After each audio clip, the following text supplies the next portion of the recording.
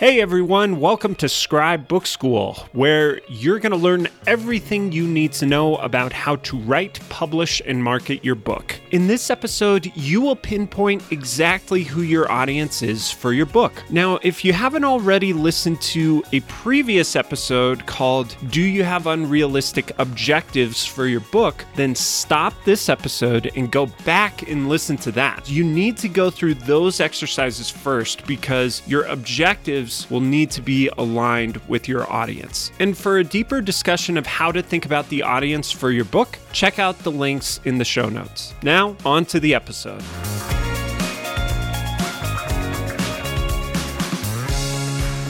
Book audience. So at this point, you should have a decent idea of what your objectives are. If you're not finished, that's okay. If you don't know, that's okay. So let's talk about audience.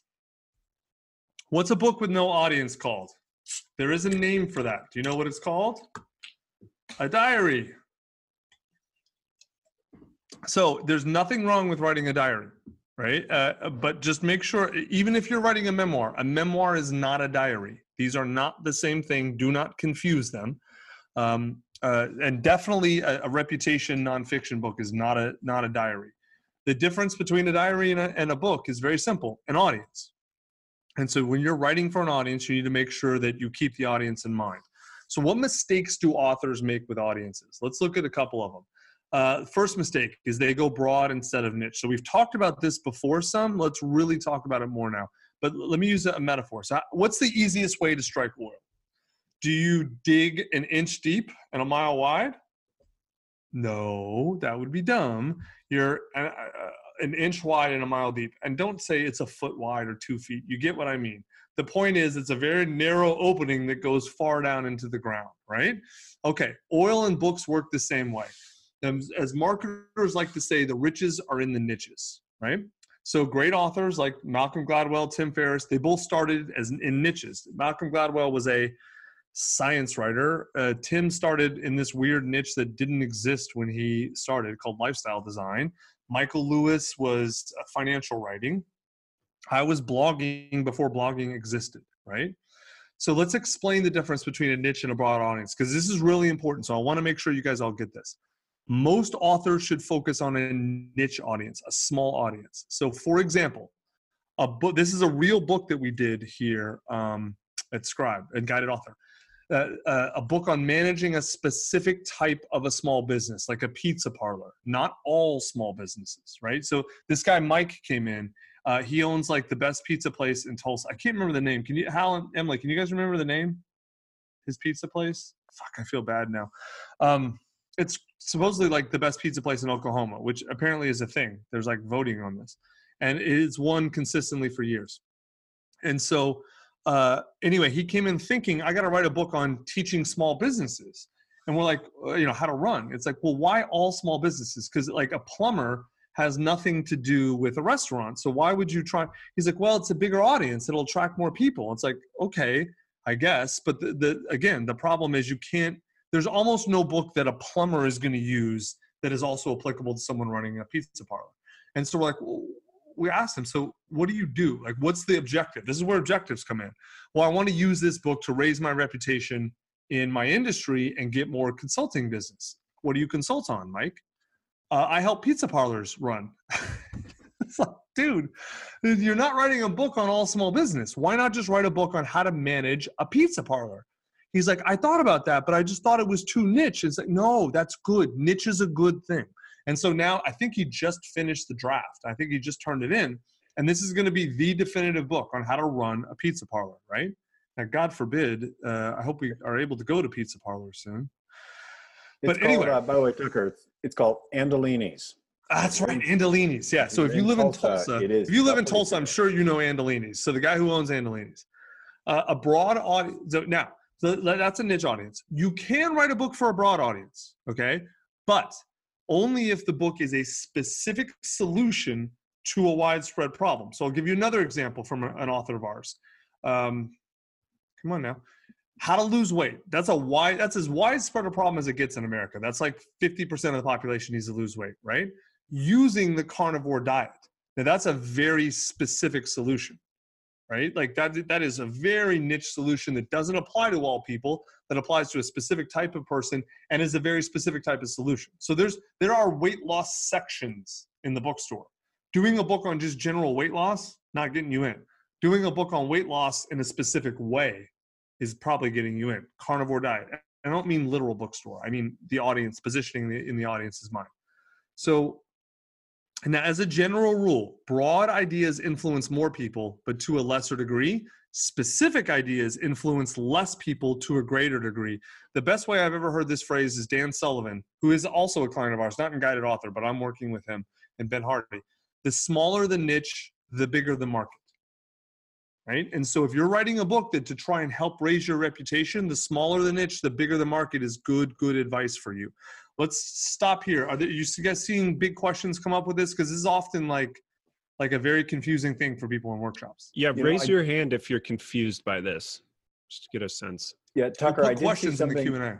I did see something earlier today. Somebody was asking about, I want to write, I think it was to like first generation Filipino immigrants. And is that too narrow? I'm like, no. Like, actually, that's really good. That's great. Yeah. That's fantastic. Now, it depends what it depends what the objective is, right? So you can be too narrow. It is entirely possible to be too narrow. We've seen this, but that usually is people like they already had a narrow market and they heard this and like, I got to be more narrow. No. Just be as narrow as possible that makes sense. Somebody brought up a question here. What about like 7 Habits of Highly Successful People? Like, how would you describe that one working for its audience? So 7 Habits is about as, well, first off, it's definitely to a broad audience. It's a pretty specific solution. What Stephen Covey did is he took the 7, like he's Mormon, and he basically took the teachings of the church. And like, there's if any of you are Mormon, I'm getting the details wrong. Forgive me because I'm not Mormon, but I had a Mormon person explain this to me. And so I think it's true. And he's like, I think big in the Mormon church. But he basically said Stephen Covey just used the Mormon Guide to Life, essentially to write that book. And so, but regardless, it's still and Stephen started, his niche was Mormons at the beginning. Like, I know that's how the book got big, is that book sold like 1 million copies in Utah before anyone had any idea outside of Utah what this thing was. And it just turns out it was a really good book. You don't have to be Mormon at all to like it and to use it. But it's deeply inspired by Mormon principles and sold and like kind of blew up in that niche before it got bigger. So writing a broad self-help book is one of the major mistakes we see authors make, is trying to write broad ideas to a broad audience. Because like then you're competing with Stephen Covey and Dale Carnegie and Tony Robbins and Tim Ferriss, and you're not going to win, right? But if you're taking any of that stuff and going to Filipino immigrants, you're going to dominate because you're the only one writing to Filipino immigrants about those things.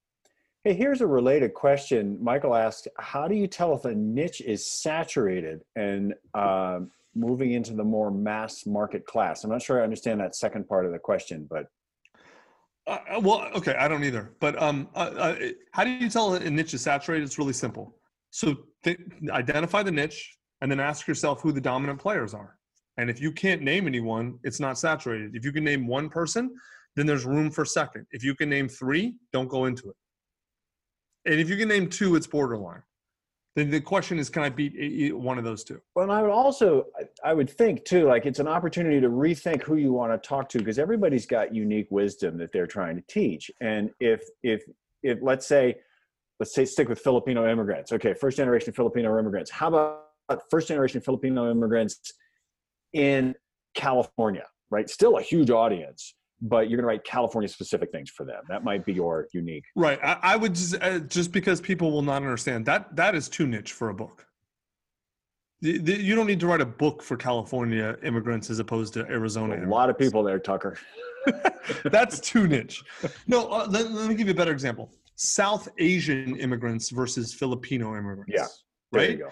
Like that's like South Asia would be Thailand, Cambodia, Philippines, Malaysia, Indonesia, versus just one country or one ethnicity within South Asia. That would have just there's not a yes or right or wrong answer there. That just depends.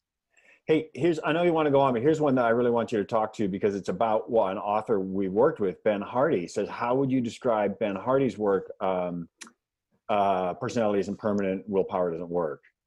Right. So I helped Ben Hardy edit Personality. Like I was the editor on Personality Isn't Permanent. And Dan Sullivan's book, Ben Hardy is the main co-writer, and I'm editing that. So I know Ben's work really well. He's a good friend of mine. I would describe Ben's work as personal development for smart people who want evidence-based personal development for smart people, right? And it's not, I don't think his stuff, he is decently broad, but like, you remember he started on Medium, and his Medium articles, he's one of the first people I've ever seen who deeply understands the empirical data behind psychology and then understands how to write about it in a way that regular people can understand, right? Whereas most personal development people are taking, they're like, okay, they're coaches, let's just say. They coach people or they help people, and then they see what works, and then sometimes they'll hire someone to fill data in to justify what they're saying. Ben's the other way around. Ben starts with the data and then like figures out what works and then coaches people on that. So he's like he is the niche is, if you're a smart person who wants actual empirical data to understand how to actually change, he's the dude to listen to. All right, second mistake. You don't know why your audience will care. If you don't know why your audience will care about your book, then they won't. I cannot be more clear about this. This is one of the most important things I'm going to teach.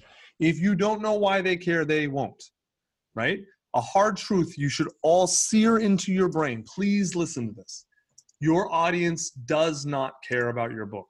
They don't, right? What do they care about?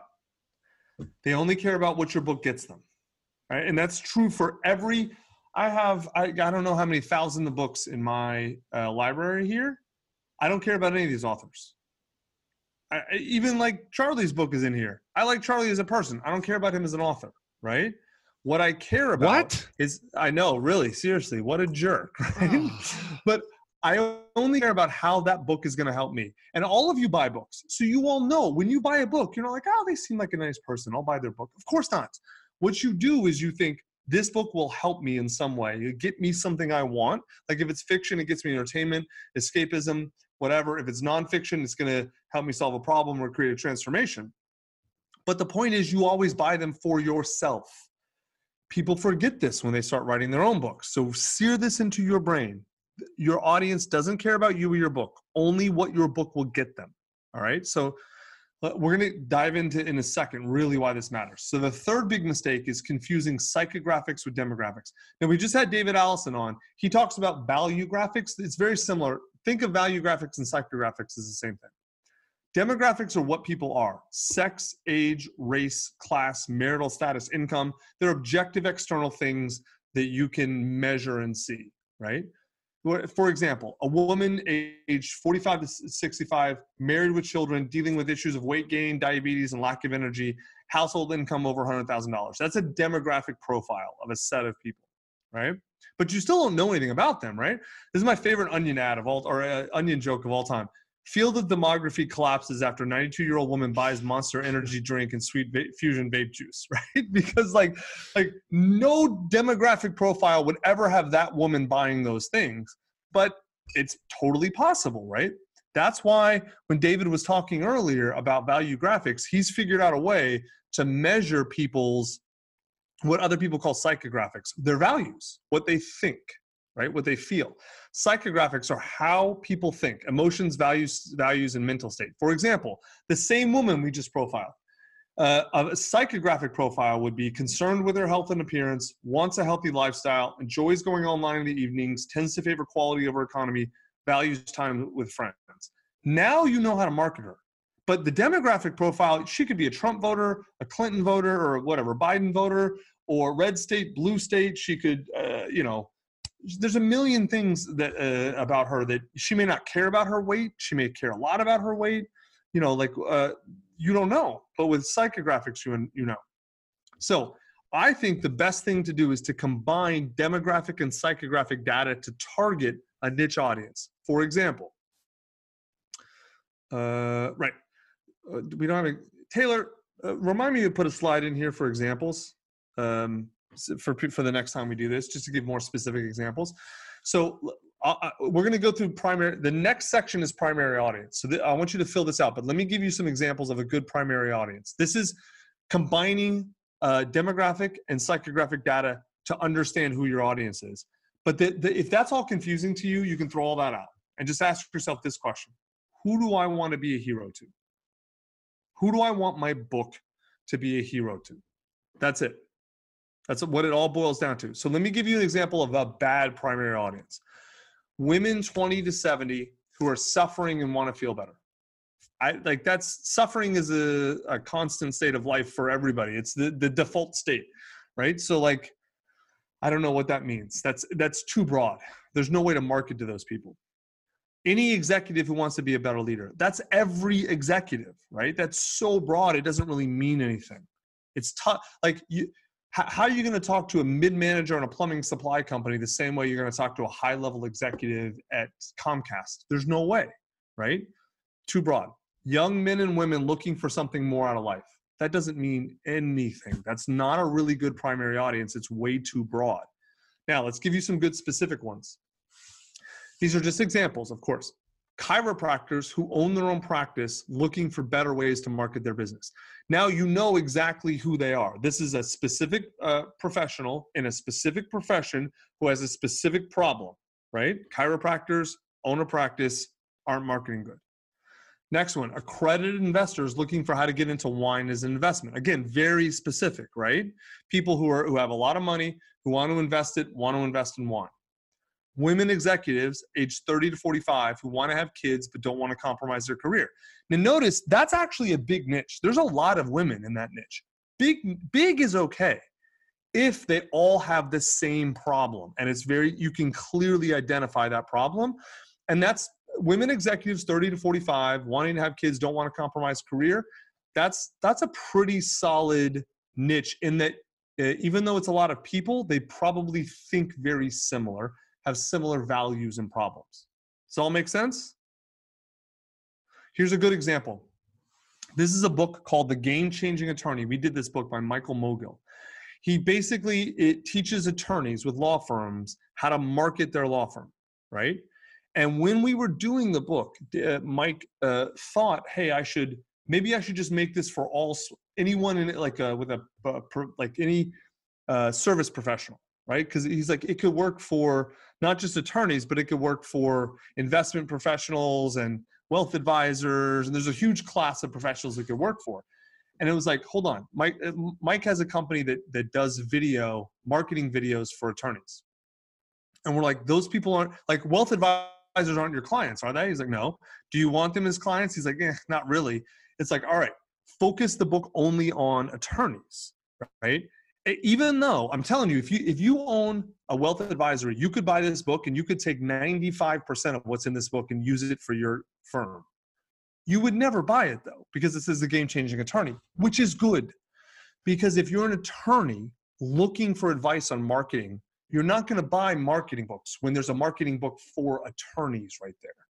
So that's why he chose this positioning. And by the way, it's worked fantastic. His firm has grown, I think, 5x over the last 2 years or something crazy like that. And he's blown up. The book's been a big part of why. Not the only reason why, but it's been a really big part of why. And so that's why niche positioning. Whereas if he just said the small business marketing guide, it would not, no attorney thinks that's for them, right? Everyone thinks they're special. Is this all making sense to everybody? All right, so what I want you to do right now is write your primary audience. And then when you write it on your template, if you want to share it, put it in the comments, the chat, and let's start reading some of those out. And we might do a hot seat or two as well, so raise your hand. No, let's do hot seat with Avatar. Let's do with Avatar. Cool. Never mind.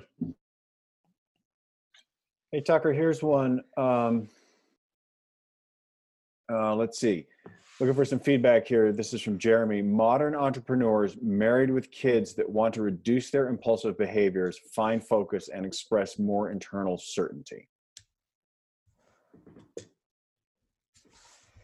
I Seems have pretty no idea broad. what that. What yeah, Yeah. it's broad, and I don't understand what the connection. What does kids have to do with this? What does certainty get you? What's the book about? Like that's what it doesn't make sense. Like notice how all the primary. Let me go back. Notice all the primary audiences I had. You know exactly what their problem is. Chiropractors who want to market better, credit investors who want wine, women executives who want kids but don't want to compromise career. Like, you know what their problem is. I don't know what the problem is of that audience. So read more. Here's a another good one to dissect. Go ahead, Emily. Go. Anyone struggling to move past adversity or a traumatic experience. This person likely suffers from anxiety or PTSD, whether or not they've been formally diagnosed. They are feeling stuck and depressed and can't figure out a way to bounce back from their trauma. I was going to say it's too broad. Well, I think may not be, though. Is interesting. Yeah, because it depends on what your solution is, right? Like if you're speaking particularly to someone who's survived a certain kind of trauma and your advice is very, very specific, then obviously you want to niche down to that one specific group, such as like war veterans versus rape survivors, right? They're going to have different kinds of advice. But if what you plan to teach in your group, in your book, actually is like a general, here's how to overcome trauma of all different kinds, then that particular audience does work. Yeah, that actually may work. Even though, again, like we said, a broad audience with a specific solution can work. And so if this is, here's how to dissect and overcome trauma, here's the way, there, vagal nerve, whatever stuff, or there's a million different ways to do it, then that might work. My instinct is that's probably too broad, but it may work. Who else? Here's one that feels like it might be closer to the mark. This is from Sharon. It says, moms in their 30s who want to start homeschooling yet are scared of missing something and causing their kids to fall behind. So there's some clear demographic and assuming psychographic. that's a book on, right. Assuming that's a book on how to homeschool, right? I'm not sure why it needs to be moms in their 30s. I guess just because most moms are in their 30s. But like sometimes, again, some niche parts don't need to go in there. Moms who want to start homeschooling their kids but are afraid to do it because they're afraid they're going to miss something important, then that's good. Like the Anxious Mom's Guide to Homeschooling or something like that, which again, I'm just spitballing. That actually would be really good. That would be a really good way or the Perfectionist Mom's Guide to Homeschooling, something like that. Because there's a lot of homeschooling books out there. Or the homeschooling guide for moms who don't want to miss something. Something like that might be really cool. Here's one that Tucker, I'm curious what you think about this one. It's actors who haven't yet made it in the film and TV industry. And my first reaction is well, that's most actors. Yeah. But that actually might still be niche enough to work. I think it's totally niche. Yeah. Well, it's just actors who haven't made it. That's it? That's all that there is here. What problem do they have? That they haven't made it? They haven't made it. Yeah, no, that is niche enough. That actually is. Even though, again, a lot of people is okay. Niche means more about the problem. And if you are an actor and you haven't made it, that is a specific problem. So yeah, that could work. There are a few I want to call out that are vague. We can kind of look at a couple of these together. Women business owners who are struggling to get out of their own way. Entrepreneurs who want to reduce their impulsive behaviors and find focus, women struggling to get pregnant. Like these are really, really huge audiences. And again, it's about finding what is the specific. I like to think of it as what's the pain that makes them pick up your book? Like how do you get that specific that they see this sliver of a solution and they're like, yes, that's what I want. Yeah. No, it's 100%. Women struggling to get pregnant is a pretty specific pain. Although you may even want to go more niche. It depends on what you're talking about. But like women entrepreneurs trying to get out of their own ways, that's way too broad. I don't know what that means. Here's a really tight one actually. How to work with your spouse from home. Super specific problem. That's a great one. Oh, write that book right now. Get it out soon, man. I'll tell you what the key is. You make up an imaginary person and you blame everything on them. This Cheryl keeps leaving cups over here. Will you talk to her? I've talked to her. She's not doing it. Cheryl's the worst. right next to this one is another one that I think actually just really misses the mark. It's just young women in their 20s. I know nothing about that. That doesn't tell me anything at all. Okay, I can't be any clearer about these. Everyone, every primary audience has to have a problem. If they don't have a problem, they don't have a pain, like Emily said, if they don't have a pain that's making them pick up your book, they're not your audience. Well, maybe all young women in their 20s are in pain. I don't know. But the question is it the same pain? Yeah. All right. So this gets us to our next point. Now we're going to hear. This is going to be this is the serious work session right here. What we're going to do is we're going to ask you to create an avatar of someone in your primary audience and tell their transformation story. Okay. Let's define what that's. If only I would do that. We want you to speak to the one person this book is for, right? Someone who represents the class of people, like the perfect example of your primary audience, right? So doing this is how Tim Ferriss and I wrote 8 best-selling books. We wrote our books as emails to friends, right? And so because our friends were the primary audience and we wrote it to them, and then a lot of people who were just like our friends liked the books, okay? So it's 3 steps. I'm gonna walk you through the next 3 steps. Describe a typical person in your primary audience. So who are they? Who is this person? Tell me about them. Like, give them a name, right? Tell me, about their age. What do they do? Where are they in life? You don't have to go crazy. 3-4 sentences, fine. Then this is really important. What pain is this person experiencing because they haven't read your book? That's really important. And then what benefit are they going to get from reading your book? Like, pretend they read it and they do everything you say. What transformation occurs in their life, right? The point of this whole exercise is to tell the transformation story about your ideal reader. Who were they before the book? What pain are they in? Who are they going to be after they read your book and apply it? You just get to assume they're going to read it and apply it, right? Now, you can tell your own story. Like, if you're writing this book for a prior version of yourself, like, you didn't know how to start a business, you learned how to start a business, now you're going to teach 20-something women how to start their own lifestyle business or whatever it is, you can do that. That's cool. So but write about how you used to be, not who you are now. Because for many of us, reputation books are about helping a prior version of ourselves solve a problem we had. It makes total sense. So Taylor, let's pull it. You put the, I want to read one of these. So Jennifer, the example, this is a book. So I can tell you, this is a book about teaching an advanced practice nurse, like a nurse practitioner, how to start her own healthcare practice. So who's the primary audience? Advanced practice nurses interested in starting a healthcare practice. Describe a typical person in the avatar. What are they like? Jennifer's an APN who currently works for a physician, hospital, or large practice. She doesn't make as much money as she feels she should, and she works long hours to take her away from her family. In order to meet volume quotas and stay on schedule, she isn't able to spend time with her patients. It makes her feel rushed and stressed. So part of this, it's very typical for people to put the pain up in the description of the person, which is what she did. This is a real book, by the way, for a real author, which is fine. She worries she may be missing things or not providing quality care that would be possible if she had more time. Further, she's not able to practice the type of preventative relationship-based care that fuels her soul. She's afraid of leaving the security of her current position, but she isn't sure she wants to keep practicing if she doesn't actually make a change in her life. She wants to start her own practice, doesn't know where to start or what to do. She's looking for guidance and permission, but hasn't found a book or mentor to help her. That's pretty good. Now let's really dive into the pain here. Jennifer feels stressed and rushed at her current job. She's unhappy, unfulfilled, and has considered leaving nursing.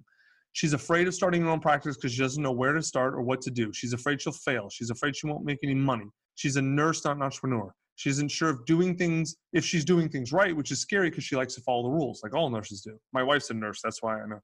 All this uncertainty means it's taking Jennifer a lot longer than she should to start her practice, leaving her in her current job where she's unhappy. Now, again, if you notice, there's some overlap in the pain between the description and the pain. That's okay if you do that. Now, let's talk about the transformation. Jennifer will get a step-by-step guide to start her own practice. The process is no longer mysterious. It now seems achievable. She knows the applicable laws and regulations, so she has peace of mind knowing she won't be breaking rules. with this roadmap and examples of other APNs who have succeeded, Jennifer now has the confidence and permission to start her own practice. She's less afraid of failure. She's less afraid of failure because she has strategies to mitigate the risk of starting a business. She's now fast-tracked to get what she wants, a better lifestyle, freedom and autonomy to practice the type of medicine she loves, and the ability to benefit from her hard labor, and a recognition as a leader in the community. I would even extend this to say that she now starts the practice and she's doing it, and now she's left her nursing job.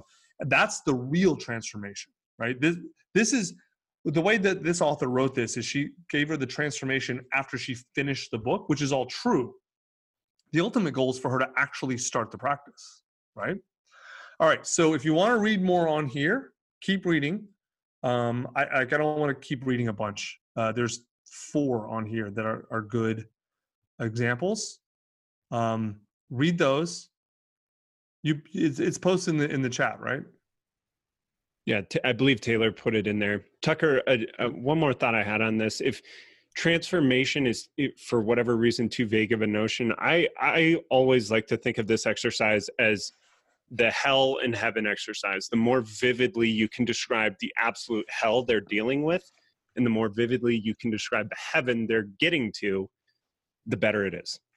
That's a great point. Yeah, if you want to consider a hell and heaven exercise, go ahead. That totally works. So we're going to take a 2-minute break, give you guys some time. If you want to be hot seated with this, in the chat, say, I'm done, I'm ready to be hot seated. No, raise your hand when you're done. It's easier to see, yeah. Okay. Yeah, so raise your hand, and I don't expect anyone to happen right away.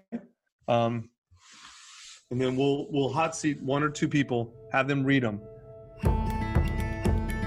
Hey guys, it's Charlie here. If you're enjoying the podcast, then you will love our free online workshops where we give you our exact step-by-step process for how to write, publish, and market your book. Again, this is 100% free, and you can sign up at scribebookschool.com. During the workshops, we give you every piece of information you need to write a book: templates, video lessons, Q&As, and special tricks from your instructor, Tucker Max, a 4-time New York Times bestselling author. There's no cost, no catch, it's just free. You can sign up for our next live workshop at scribebookschool.com.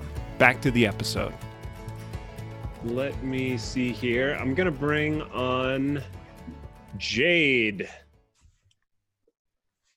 You there, Jade? Good morning. Can you hear me?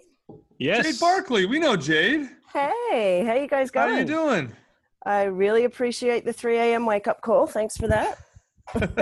Good for you for showing up. Wouldn't miss it. Cool.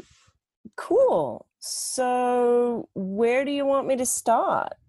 Start with who's your primary audience? So hypermobile people who can't figure out why exercise makes things worse. Oh, wow. Okay. So then do the next one. Describe them. Like, give them a name, describe them. Okay. So Sarah had a busy, active life, and then her health blew up and she can't figure out why. She's had to reduce work. There's almost zero energy left for anything social. She's collected a bunch of diagnoses in recent years, got lots of conflicting information and no real answers or improvement. She can't figure out why exercise is making things worse.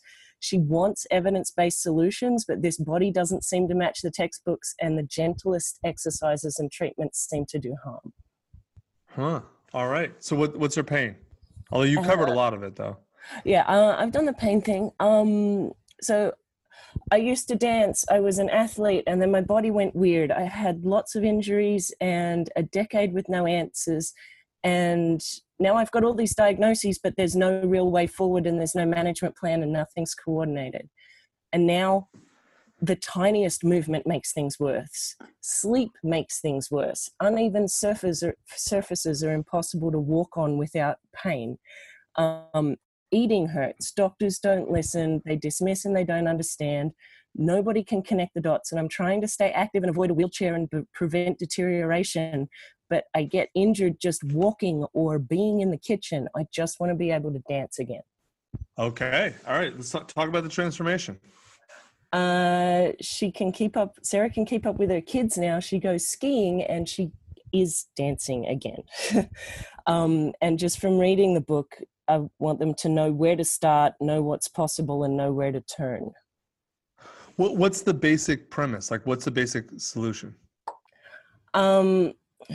This is basically from my research. I've just done 40 interviews with these people, which is why I'm so in their story. And Right. it's basically there are 7 very valid physical reasons why exercise does harm, medical reasons why exercise does harm, and they are slipping through the cracks. So helping to actually identify what those reasons are, and then how to actually work with them in a way where you don't need to do incidental movement. You need to do intentional movement, and it needs to be adapted to these bodies that don't actually match the textbooks. I got you. Yeah. Okay. So the transformation is going to be something, the deeper way I would say it, like the pain you nailed, the description of the pain, the transformation is something like she's finally going to understand that she's not some freak, that she is right, that the diagnoses were wrong, that there is a reason why she's having these issues, that exercise doesn't work for everyone, and that she's going to be able to understand exactly which of the 7 diagnoses or whatever, what her specific problem is, and then she'll know how to move forward both in her life and the way she talks to her practitioners. Yes. So that she can get to a place where she's able to sleep, she's able to dance, she's able to finally have the life she wants. Is that right? Okay, I'm crying now. Yeah, that's awesome. Like in their words, like 2/3 of these guys cry in their doctor's office when someone finally listens to them, and in their words, it's like finally someone told them they're not crazy and it's not all in their head. So yeah, exactly. Yeah. Yeah. No, that's fantastic. That's really good. Okay. That's great. Yeah, I'm in the middle of a PhD on this right now. So I really want to be able to share it with people in a way that makes the difference, not just get academic publishing credit. Right. You know? Yeah. Yeah. You want people to adopt the idea and understand. Yes. I get it. Absolutely. Yeah. Cool. No, that's fantastic. So everyone listening, this is a part. Jade, you went through this, right? I have this. I'm doing a PhD on a condition that I had 24 years delayed diagnosis when the average delay is 21 years. And I didn't start getting better until I had the diagnosis and I could actually look up the right keywords and connect with the right people. But not everybody can jump on a PhD program and talk to the best and figure it out, right? in the world on this. So just so everyone listening understands, this is very common. Remember when I said that the avatar is often you? So in this case, both Jade and Ian, they're both exactly their avatar. They had a problem, they solved it, and now they're bringing their knowledge and wisdom to the world to help other people with the same problem. This is the perfect use of a reputation book, of a shared knowledge book. This is exactly what it's used for. And this is great. I'm excited. To add something there, like this is also an example of how you're using your story in a reputation book. A lot of people earlier today were asking about this, and both of these books will rely heavily on the author's own stories, which gives them a lot of credibility and validation in the eyes of the reader. Yep, exactly right. Thank you, Jade. Thanks. Thank you, Jade. Thanks, everyone. Thanks, Charlie. All right. So I just want to add to what you guys are saying. That was great. This is such an important exercise. Like, and the more you can truly dig into the pain and speak to very specific moments and things that they're going through, the more likely they're going to take you seriously and pay attention immediately to you. So you should almost have like a physical state change after doing the pain exercise of like you feel what they are going through on a day-to-day basis.